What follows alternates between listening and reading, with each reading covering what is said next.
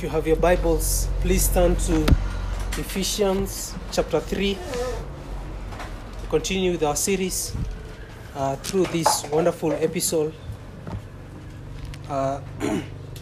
This morning we shall consider from verse 14 to 19 of Ephesians chapter 3.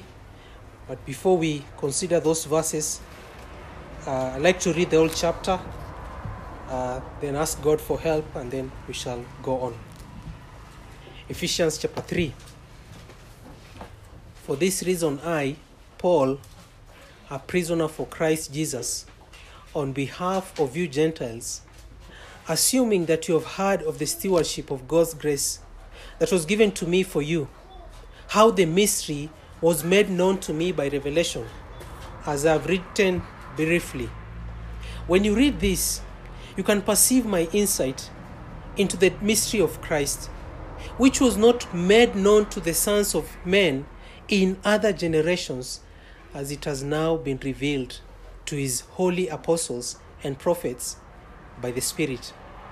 This mystery is that the Gentiles are fellow heirs, members of the same body, and partakers of the promise in Christ Jesus through the gospel.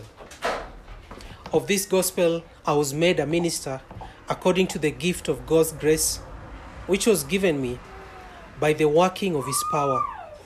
To me, though I am the very least of all the saints, this grace was given to preach to the Gentiles the unsearchable riches of Christ, and to bring to light for everyone what is the plan of the mystery hidden for ages in God who created all things, so that through the church the manifold wisdom of God might now be made known to the rulers and authorities in the heavenly places. This was according to the eternal purpose that he has realized in Christ Jesus our Lord, in whom we have boldness and access with confidence through our faith in him. So I ask you not to lose heart over what I'm suffering for you, which is your glory. For this reason, I bow my knees before the Father, from whom every family in heaven and on earth is named, that according to the riches of his glory, he may grant you to be strengthened with power through his Spirit in your inner being, so that Christ may dwell in your hearts through faith, that you, being rooted and grounded in love, may have strength to comprehend with all the saints what is the breadth and the length and the height and depth, and to know the love of Christ that surpasses knowledge, that you may be filled with all the fullness of God. Now to him who is able to do far more abundantly than all that we ask or think, according to the power at work within us, to him be glory in the church and in Christ Jesus throughout all generations, forever and ever. Amen. Let us go to God in prayer. Father, we pray this morning that you may open the eyes of our hearts to receive your word with meekness. We pray that you may give us a spirit of wisdom and revelation in the knowledge of you. We are a feeble people, Lord. We cannot understand your word by our own intellect. We need the inner man to be strengthened through your Spirit. And help us, Lord, that we may hide your word in our hearts, that we may not sin against you. Help me, Lord, to be faithful to your word, that I may glorify you through the preaching of your word, that I may preach your excellencies. Help my people as well, Lord, that they may be faithful to hear your word. They may seek to submit to your truth as it is preached. Forgive us, Lord, for our sins. Put away every distraction that may hinder and impede our concentration this afternoon. Help us, Lord, not to be distracted, for we know the schemes of the evil one. Help us to be watchful and alert against distractions, and enable us to see that your word is the most important thing preached here at this time. These things we pray in Jesus' name. Amen.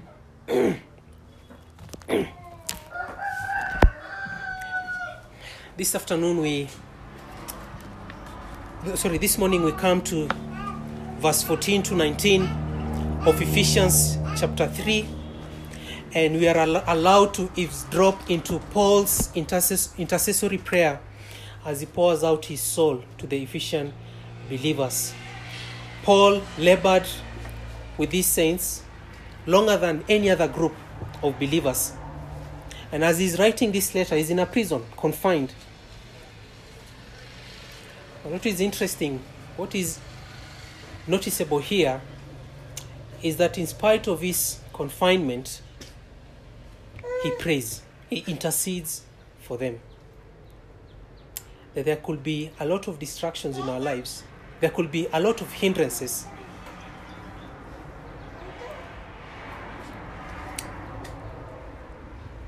But nothing can hinder us from praying. We can break down this chapter into two halves. The first part has to do with Paul's reception of this new revelation that has to do with the Jews and the Gentiles. The tremendous privilege of preaching the unsearchable riches of Christ. And the second part here has to do with prayer. He launches into a prayer. The first prayer is recorded in chapter 1, and this time we come to his second prayer to the Ephesians.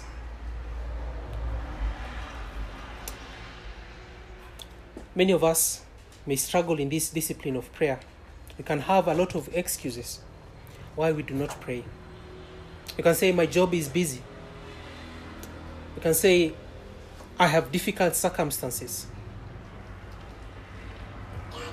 But we see Paul in prison, in a dungeon, in a filthy dungeon. And what he does, in spite of his confinement, is he prays.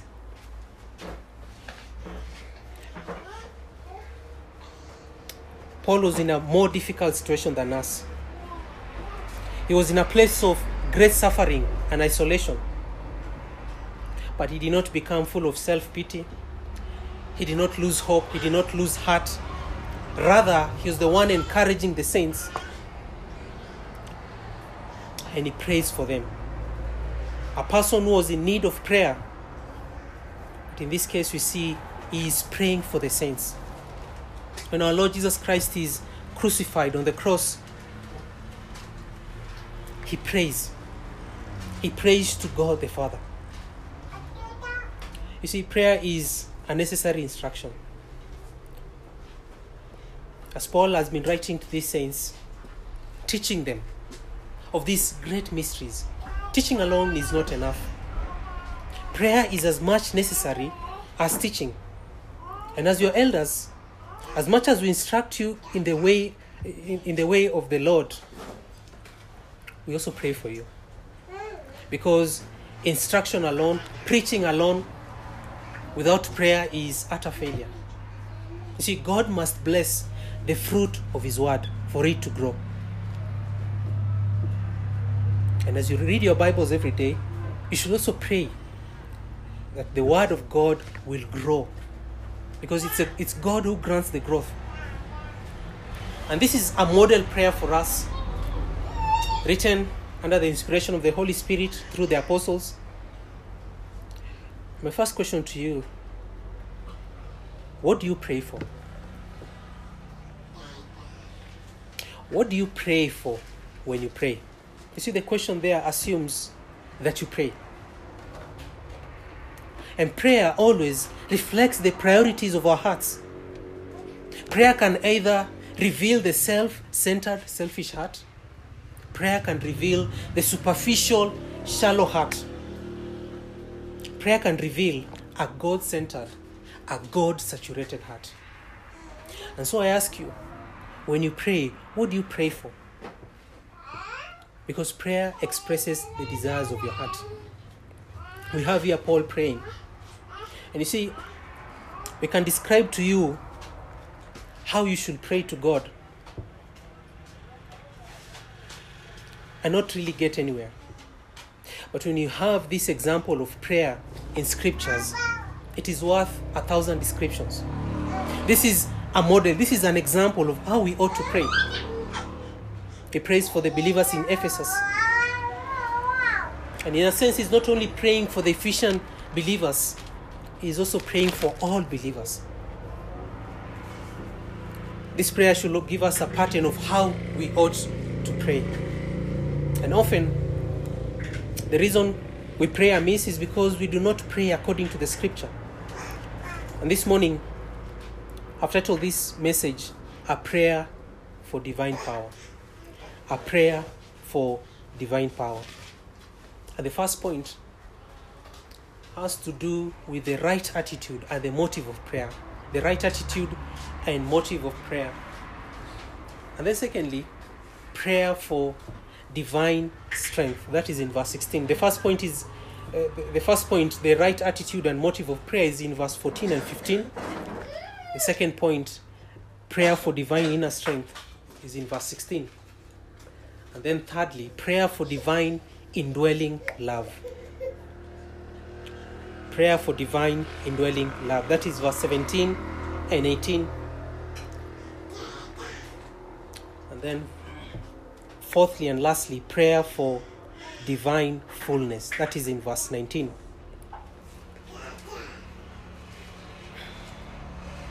So let's jump into the first point, the right attitude and motive of prayer, in verse 14 and 15. So Paul here begins this verse with the same phrase. He begins this chapter, for this reason. We know from the beginning of the chapter that he digresses from verse 2 to 13 to speak of his ministry and to speak of his pastoral concern to his readers. And then he picks up again in verse 14 and he begins to pray for these people. You see, prayer is in a position of extreme devotion. And look at his attitude as he comes to pray. He says, for this reason, I bow my knees before the Father. It was common for the Jews to pray while standing up. But for Paul here, he is overwhelmed by the sheer goodness and love of God. Notice also that his prayer is Trinitarian in shape. You have God the Father. He says, I bow my knees before the Father. I praise to the Father. I praise to the Son so that Christ may dwell. He prays to the Spirit that they may be strengthened through His Spirit in your inner being. His prayer is Trinitarian. God the Son, God the Father. God the Father, God the Son, God the Holy Spirit. And this is how he prays. He's expressing an attitude by his bodily posture. You see, our position during prayer communicates our attitude of the heart. There are many postures to praying. We can have people standing up while praying to show respect and reverence before God. We can have people raising their hands while in prayer to show total dependency, humble expectancy. You can have people lifting their eyes to heaven while praying. They are looking to God for help. But none of those postures is given more precedence than the other. When people bow, they express respect and submission. You see, the posture of body expresses our utter unworthiness to be in the presence of God. Kneeling is an expression of submission and respect in the presence of God. I'm saying, I'm submitting myself to God. I'm under His authority. I'm showing God respect. Paul can pray because in verse 12, he told us what? He told us that you have a privilege, that we have boldness and access with confidence to go to God through faith in Jesus Christ. And so he comes to God with boldness. Boldness does not mean brazenness. Does not mean that we come to God in a nonchalant way. Confidence does not mean presumption. When we come to God, we come without fear of rejection, without fear or condemnation before God. And notice that He also comes with an attitude of reverence, with an attitude of dependency, of respect and submission. You see, the way you pray to God should reflect the attitude of your heart. Our posture in prayer has to do with the condition of our heart. And you must avoid the danger of casualness. You must go to God the Father with reverence, with humility, with a sense of submission.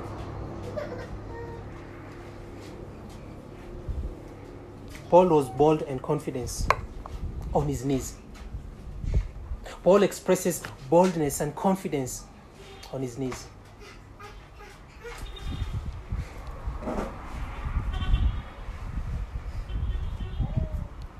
And he says the object of his prayer is God the Father. We go to God the Father through God the Son by the enablement of God the Holy Spirit. Then notice next why he prays. Notice his motive. For this reason. That is the reason he prays. What's the reason behind the reason? For this reason. Because of what? Because of everything that he has spoken about in chapter 2.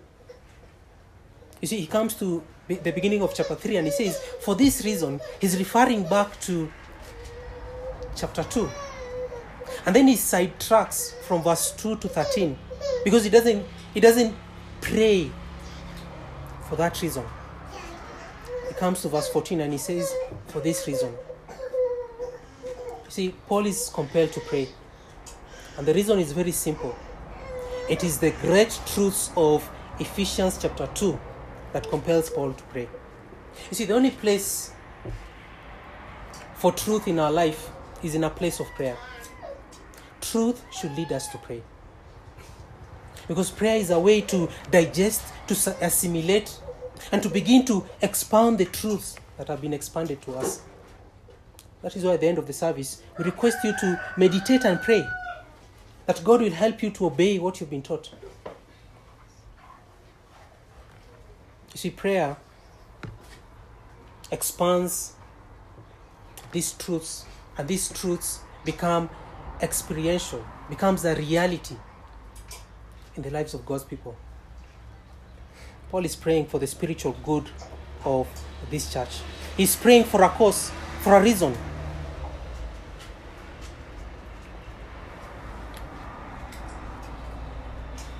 He's praying, first of all, he is amazed at how God has saved the Ephesian Gentiles. When you look at Ephesians chapter 2, verse 1 to 10, verse 11 to 18, he is amazed at how God has forged this union between Jews and Gentiles. Verse 19 to 22 talks about how God has taken these Gentiles and brought them into the kingdom and made them a family of God, and that he's building his church through them.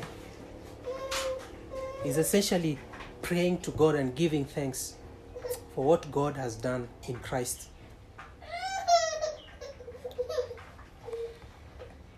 That should be a motivation to pray.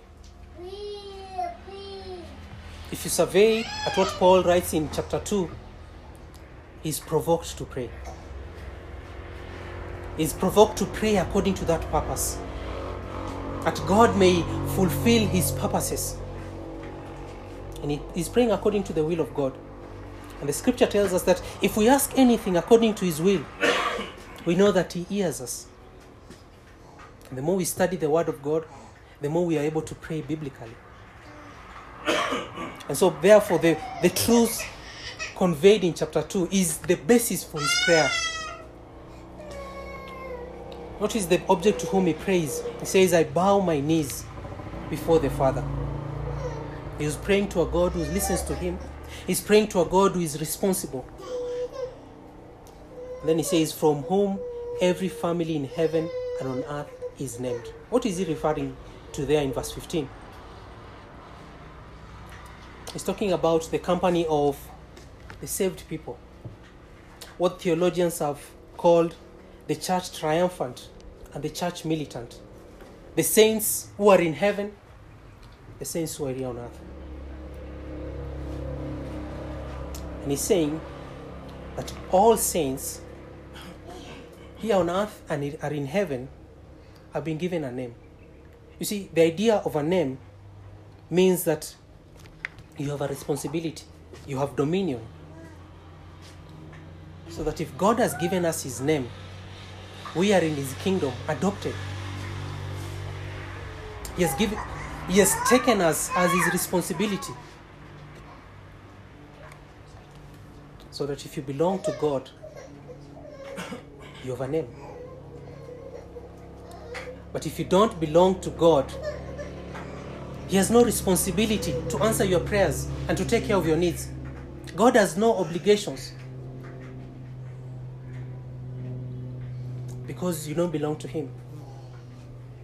You see, from whom every family in heaven and on earth is named. It's talking about the saints in the Old Testament, the saints who have gone before us, and the saints here on earth. And as we've gathered here in this small tent, and millions of Christians around the world are worshiping God this time, our number represents a very small fraction of the entire church, of the universal church. And most of the saints are in heaven.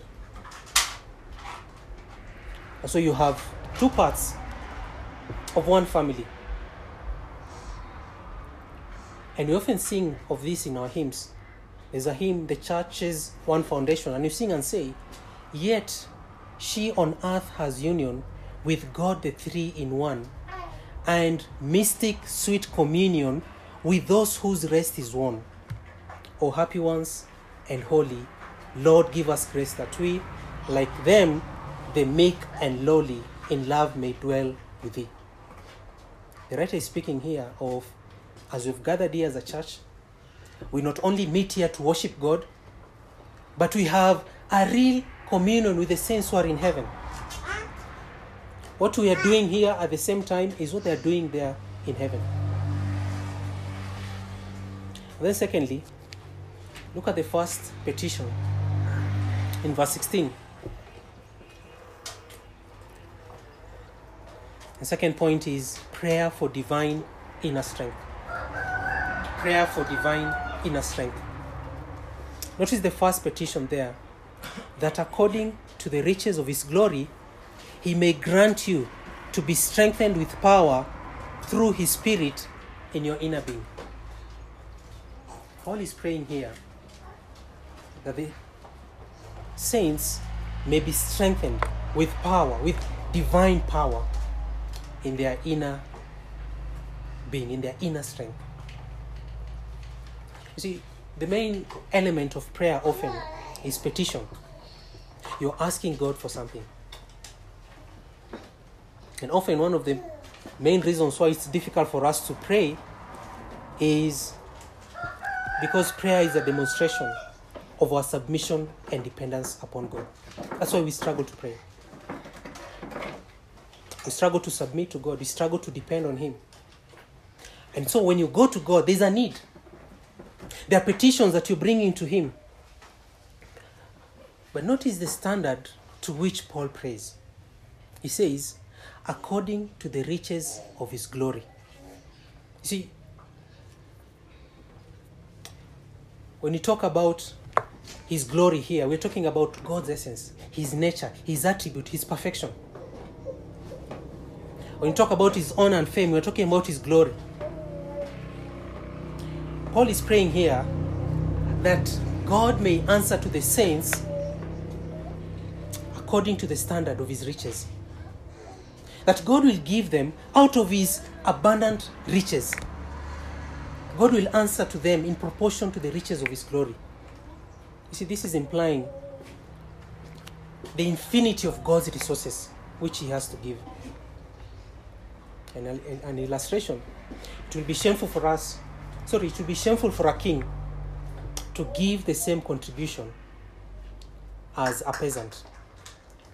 If the president was to come here and to give the same amount of contributions with a peasant, with a poor farmer or a poor man, we will say he has not given according to the riches of his glory. God, when we go to God, we're going to ask him to give us abundantly, according to the riches of his glory. Out of his riches. His glory, of course, is the sum of all his attributes. What Paul is praying here is that God may give in direct proportion to the depth and the wealth of those attributes. You see, as a father, I cannot afford everything for my son. But I have a father who cannot turn away because he can afford my gift. I can go to him. And this is not talking about money. This is talking about spiritual blessings. God is the open-handed, wealthy Father. And what an encouragement for us to pray. To know that he cares for those who bear his name. If you're his child, he knows of your needs. And he's able to meet your needs. And he has an infinite range of wealth. This is how we ought to pray. That God may grant us divine strength according to the riches of his glory. Then he says, he may grant you to be strengthened with power through his Spirit in your inner being.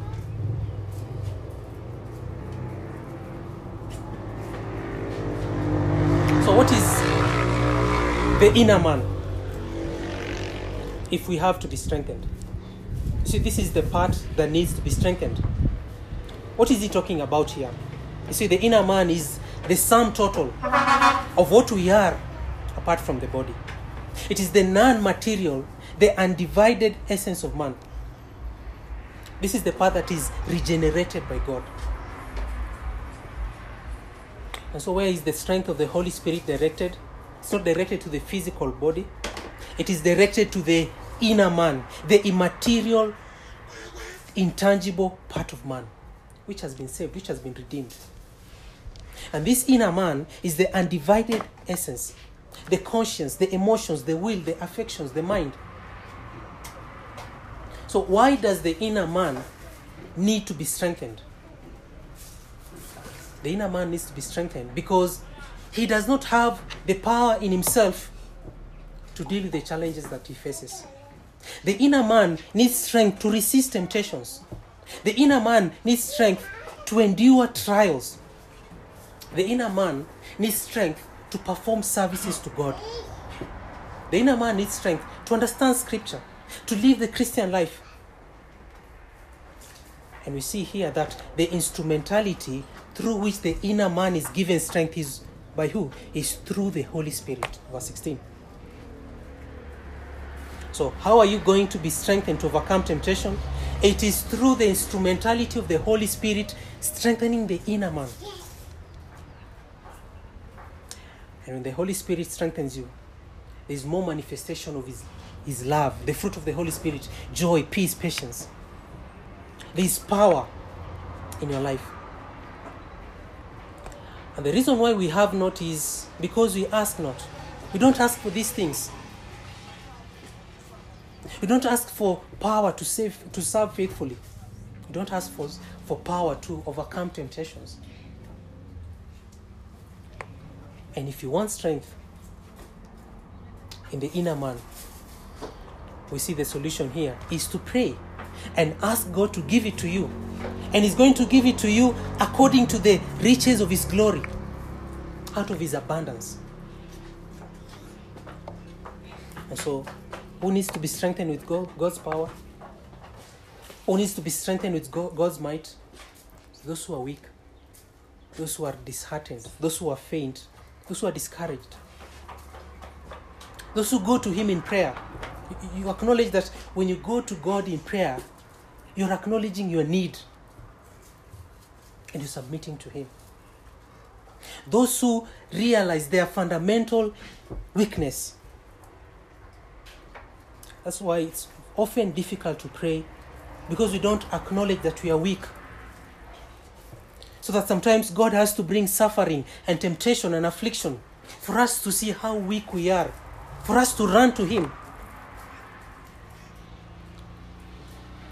Paul is praying here that He may strengthen those who are weak, those who are losing heart, those who are almost given up, those who are wondering whether there is any good that can come out of this life.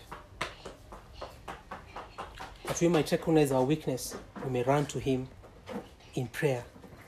That when we run to Him in prayer, He works through His Holy Spirit to give us strength in the inner man, so that we are able to overcome the challenges that we face. You see, the Holy Spirit must strengthen the inner man. Divine omnipotence must strengthen our fainting weakness.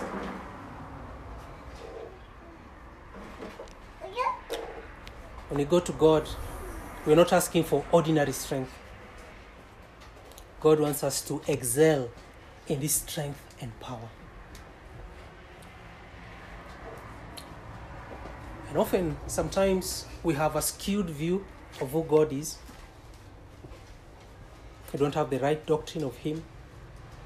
But I tell you, the more you know Him, the more you realize that you know very little about Him.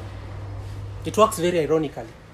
The more you grow in your love for God, the more you know that you love Him so little. The more you know of this infinite God, the more you realize that I've not even scratched the surface. I know so little about God. And that is why you need to pray that the inward man is strengthened.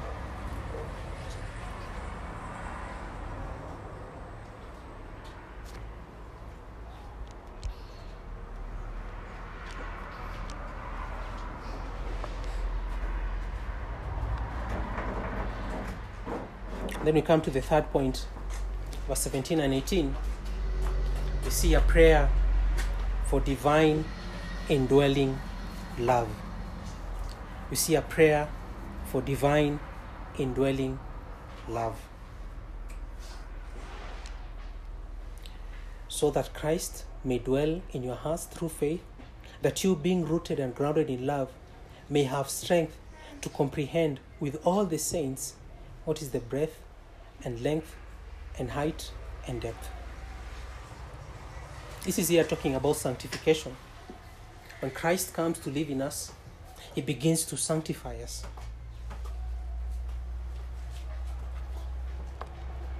And He's doing so that we can be rooted and grounded in love. You see, the whole of your life, the whole of your Christian life is defined by Christian love. At conversion, Jesus Christ takes residence in us. He comes to dwell in us. Every converted Christian has Christ in them. And when Christ comes to live in you, He is also there to sanctify us, to bring us to maturity. And His presence in us is uninterrupted. His presence in us is controlling. His presence in us, He determines the direction where we need to go. He has authority over us. And Paul here is praying that Christ may take residence in the heart of the believer. Because Christ is already in these believers. And that He might manifest His pervasive, continuous, and controlling power.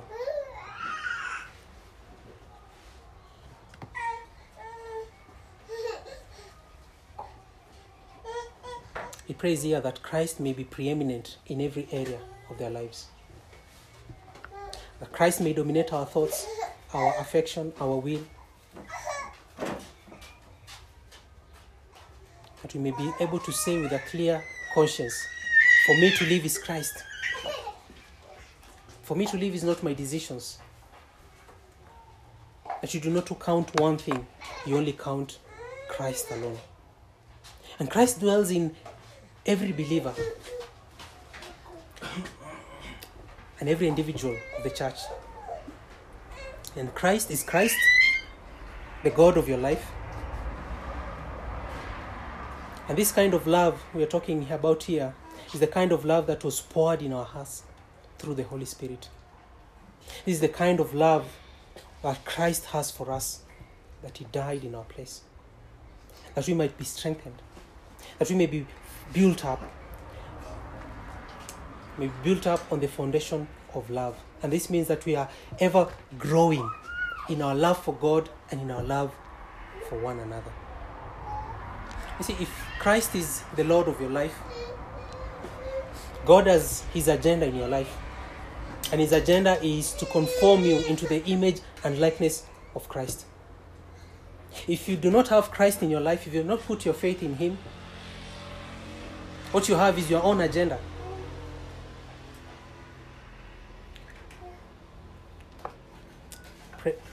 Paul is praying here that the saints may understand a greater understanding of this increasing greater love of God.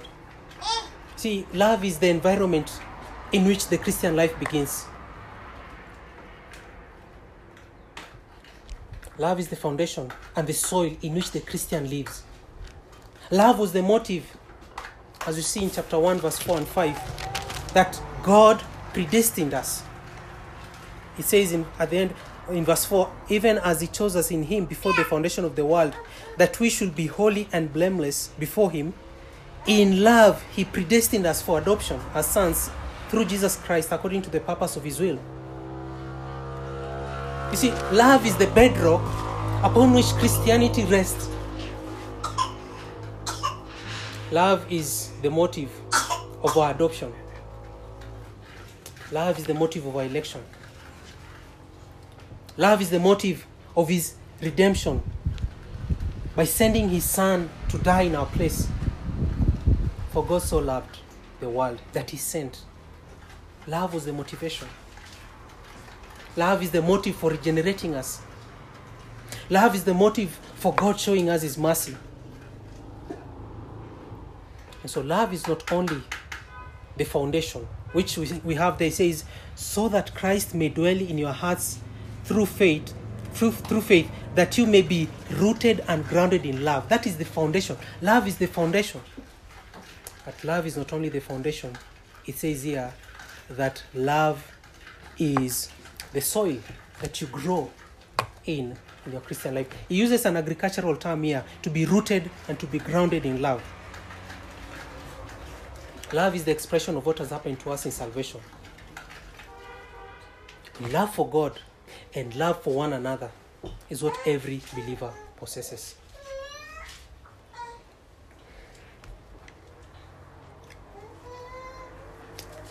The fact that we are rooted and grounded in love, therefore we can comprehend with all the saints, it says there in verse 18, what is the breadth and length and height and depth.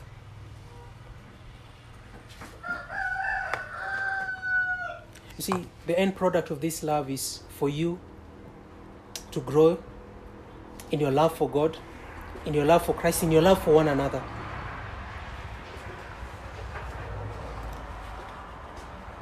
That God may strengthen you in a way that the very foundation of your life is love. Jesus says one of the things that identifies Christians is their love for one another. John says, if you don't love your brother, you're not walking in the truth. Why? Because Christ comes to grow and to make his residence in you and to make you a more loving person. So are you weak? Are you short on love? Pray that God may help you to love more. Pray this prayer. Acknowledge your weakness. Acknowledge your need for sanctification.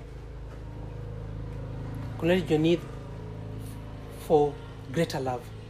And this love cannot be manifested to your fellow brother or sister until, first of all, you see how much God has loved you. That love must be vertical first before it is horizontal. Again, I ask you, what do you pray for? we have to be very careful that our prayers are not shallow and superficial. When we pray in a shallow way, we are praying our own agenda. We're not praying God's agenda. Paul's prayer is to petition for these Christians that they may be rooted and grounded in love, and that they may grow in love. And one of the reasons we do not understand this love, brethren, is because of our prayerlessness. The Bible says, you shall seek me and you shall find me when you seek me with all your heart. This kind of love is a matter of divine grace. It's a matter of divine illumination. And that can only happen before God in prayer. This is how you can grow in this love. And so Paul lists these 4 dimensions of this love. And he says, first of all, the breadth. Notice first of all that the object in verse 18 is not even mentioned. He says, may have strength to comprehend with all the saints what is the breadth and length and height and depth of what? But the context helps us to see that it is the love of Christ that it's been spoken of here. That this breadth of the love of Christ, that God so loved the world that he gave his begotten Son. That is the breadth of his love. That this love encompasses all races, all people, all languages. The Bible describes in Revelation that all nations will be on the throne praising God. This is the love that is so broad that it encompasses all people. It doesn't discriminate. All nations, all races of all the world. And then secondly, notice the length. So how long is the love of Christ, if you're wondering? This is a love that reaches eternity. It is for eternity future. Christ has loved us with an everlasting love. That is how long this love is. This love begins where? In eternity past. Even before we were created, even before we were born. And this love stretches into eternity future. That is the length of that love. And then thirdly, what is the depth? How deep is this love?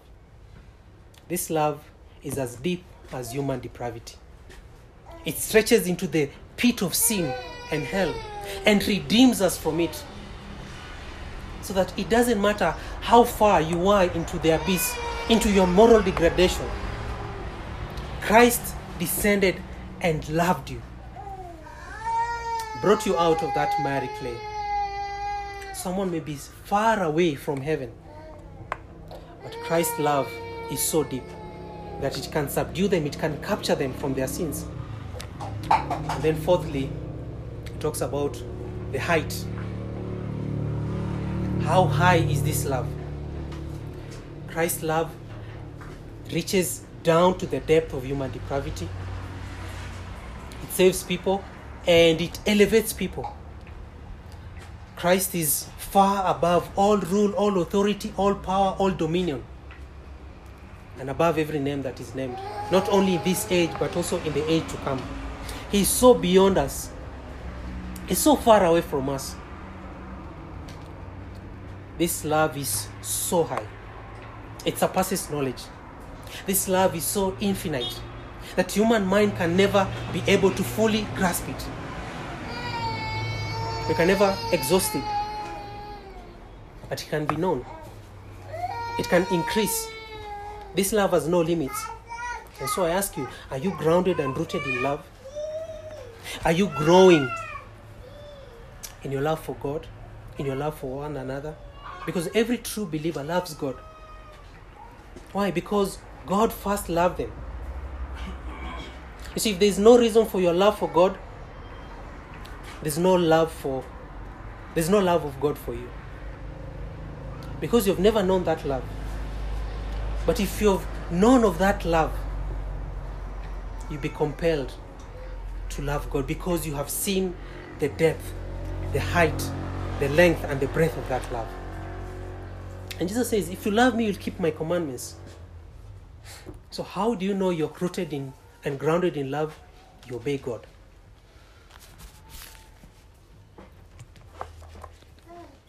This love can be preached for years and it can never be exhausted. And so I ask you, what can you point in your life as being done in obedience to Christ? Are you rooted and grounded in this love? Are you able to see the degree and the measure of Christ's love in your life?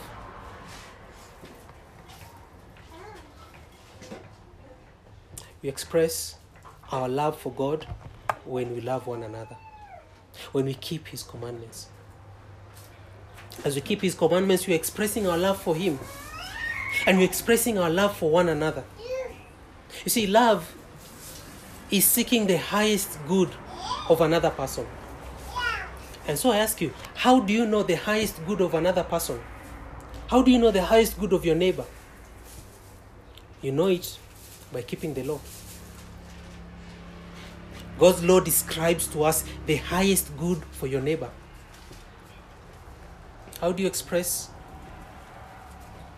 love for one another? By fulfilling the law of God, Romans 13 verse 8. How do you love your neighbor? By not stealing from them, by not lying to them, by not killing them, by not coveting what they have. The law of God gives us the boundaries to which we express that love. That love is also positive. So that the Bible tells us, if you see your enemy hungry, do what? You should feed them. If you see them naked, you should clothe them. If we keep God's law as expressed both in the Old and the New Testament, we are displaying our love for God and for one another. And those who are truly saved, they are grounded in this love. They're the ones who are keeping the law of God.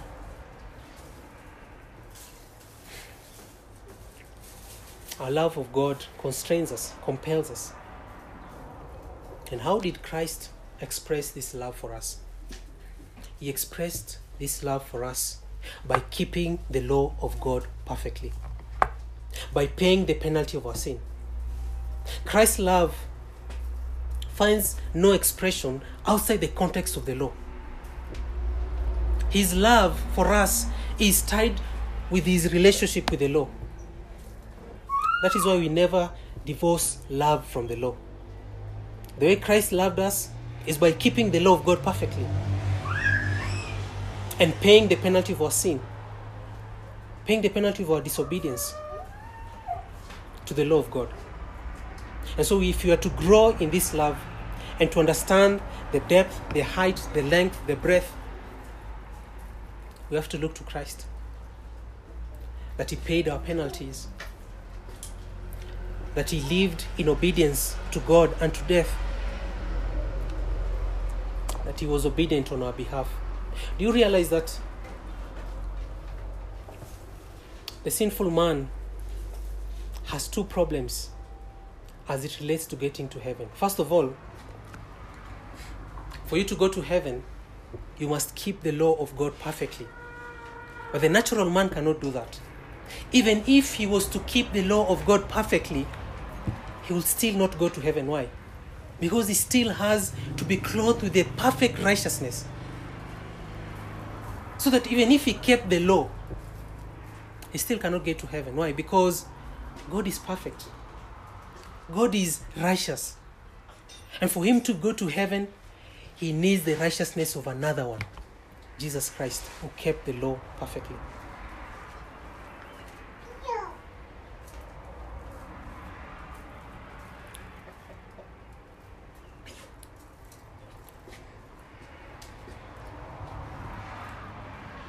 This is a love that encompasses the whole globe, encompasses all people, black, white, Hindus, people of all races. The love of Christ embraces the whole world. It's a love that began in eternity past in choosing us. It is a love that stretches to all eternity.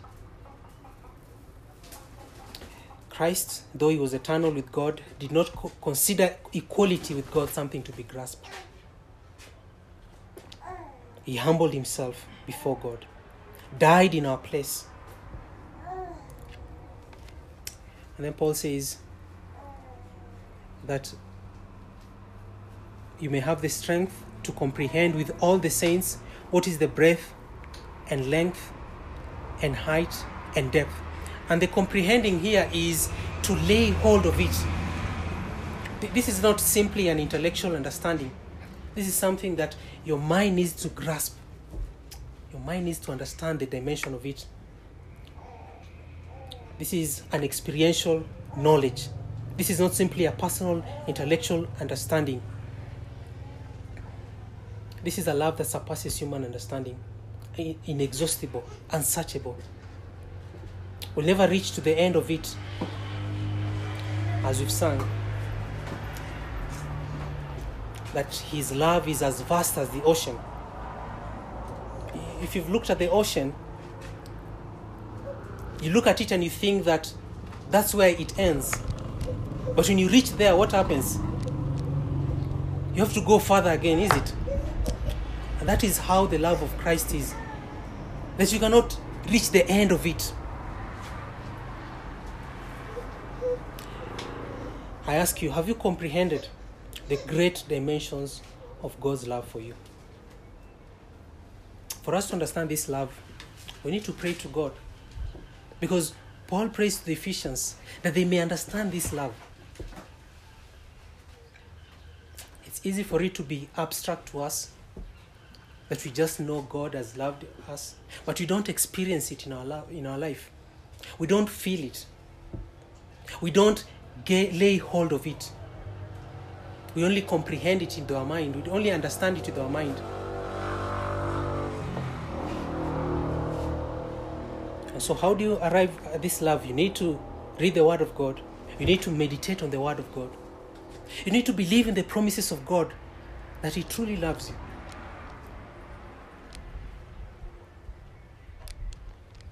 How does a husband and a wife know the extent of their love for one another? They know it by spending time with one another. They need to be in fellowship. They need to be in communion with one another. That's the same with you, with God and with Christ. For you to be intimate with God, for you to know Him better, you need to meditate on Him. You need to walk with Him. And then fourthly and lastly, verse 19. And to know the love of Christ that surpasses knowledge, that you may be filled with all the fullness of God.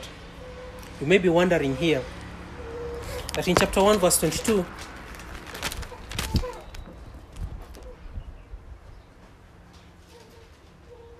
and verse 22 it says, and He put all things under His feet and gave Him as head over all things to the church, which is His body, the fullness of Him who fills all in all. So we are told already that we are the fullness of God. But here we are told that we may be filled again with all the fullness of God. We're told that the church is the fullness of God. But yet again we are told here that we need to be filled. So how can you say you're already the fullness of God and then come up again and say, I'm praying that you may be filled with the fullness of God? How does that work? It is the tension that we live in, brethren. They're already but not yet. That you have been sanctified, but you're still being sanctified. That you've been justified, but you're still being justified. That is what sanctification is all about. That you are becoming what you already are. It is not yet. It will happen perfectly in the future. You're constantly being filled to the fullness of God, to what will happen. And what a wonderful day that will be. That when we enter heaven, we enter into the completeness of God's purpose for us. And there's coming a day when we will be totally filled with the fullness of God. We'll be lost in wonder and praise and love. We'll be lost in the glory and majesty of God. Nothing can be compared with that here on earth. So that once, when we became united with Christ, it was like a drop in the ocean of what awaits us. And there's a coming day when we will have the complete inheritance of God's people. The very fullness of God will be our inheritance forever. Do you pray for this? Is this a priority in your prayers? That you'll be filled with divine fullness? You see, this is the highest pinnacle of this prayer as I end. This is the ultimate destiny of every Christian. That they may be filled more and more with God. That they may experience God more and more. That we may experience God more in our area of purity. We may experience God more in our area of character. In the area of morality. In the area of our being. Christ says, blessed are those who hunger and thirst after righteousness. For what will they receive? They shall be filled. What will they be filled with? They will be filled with his righteousness. May you indeed seek him resolutely. That you acknowledge that Christ alone can satisfy the emptiness in us. And to know him, not only mentally, but experientially. And have an intimate knowledge of him. That we might experience him in a personal way. That we might know of the love of Christ that surpasses knowledge. Let us pray. Father, we pray that these things may be true in our lives. That these are the things that we may pursue. These are the things that we might strive for. Help us, Lord, to go beyond the physical and look at our spiritual needs as more important than our temporal needs. We pray that you may help us to pray in this way. We pray for your people, Lord, that you may grant them the strength with power in their inner being, according to the riches of your glory. We pray that Christ may dwell in their hearts through faith, that they may be rooted and grounded in love, that they may comprehend what is the breadth, the length, the height and depth, that they may know the love of Christ which surpasses knowledge, that they may be filled with all the fullness of God. These things we pray in Jesus' name. Amen.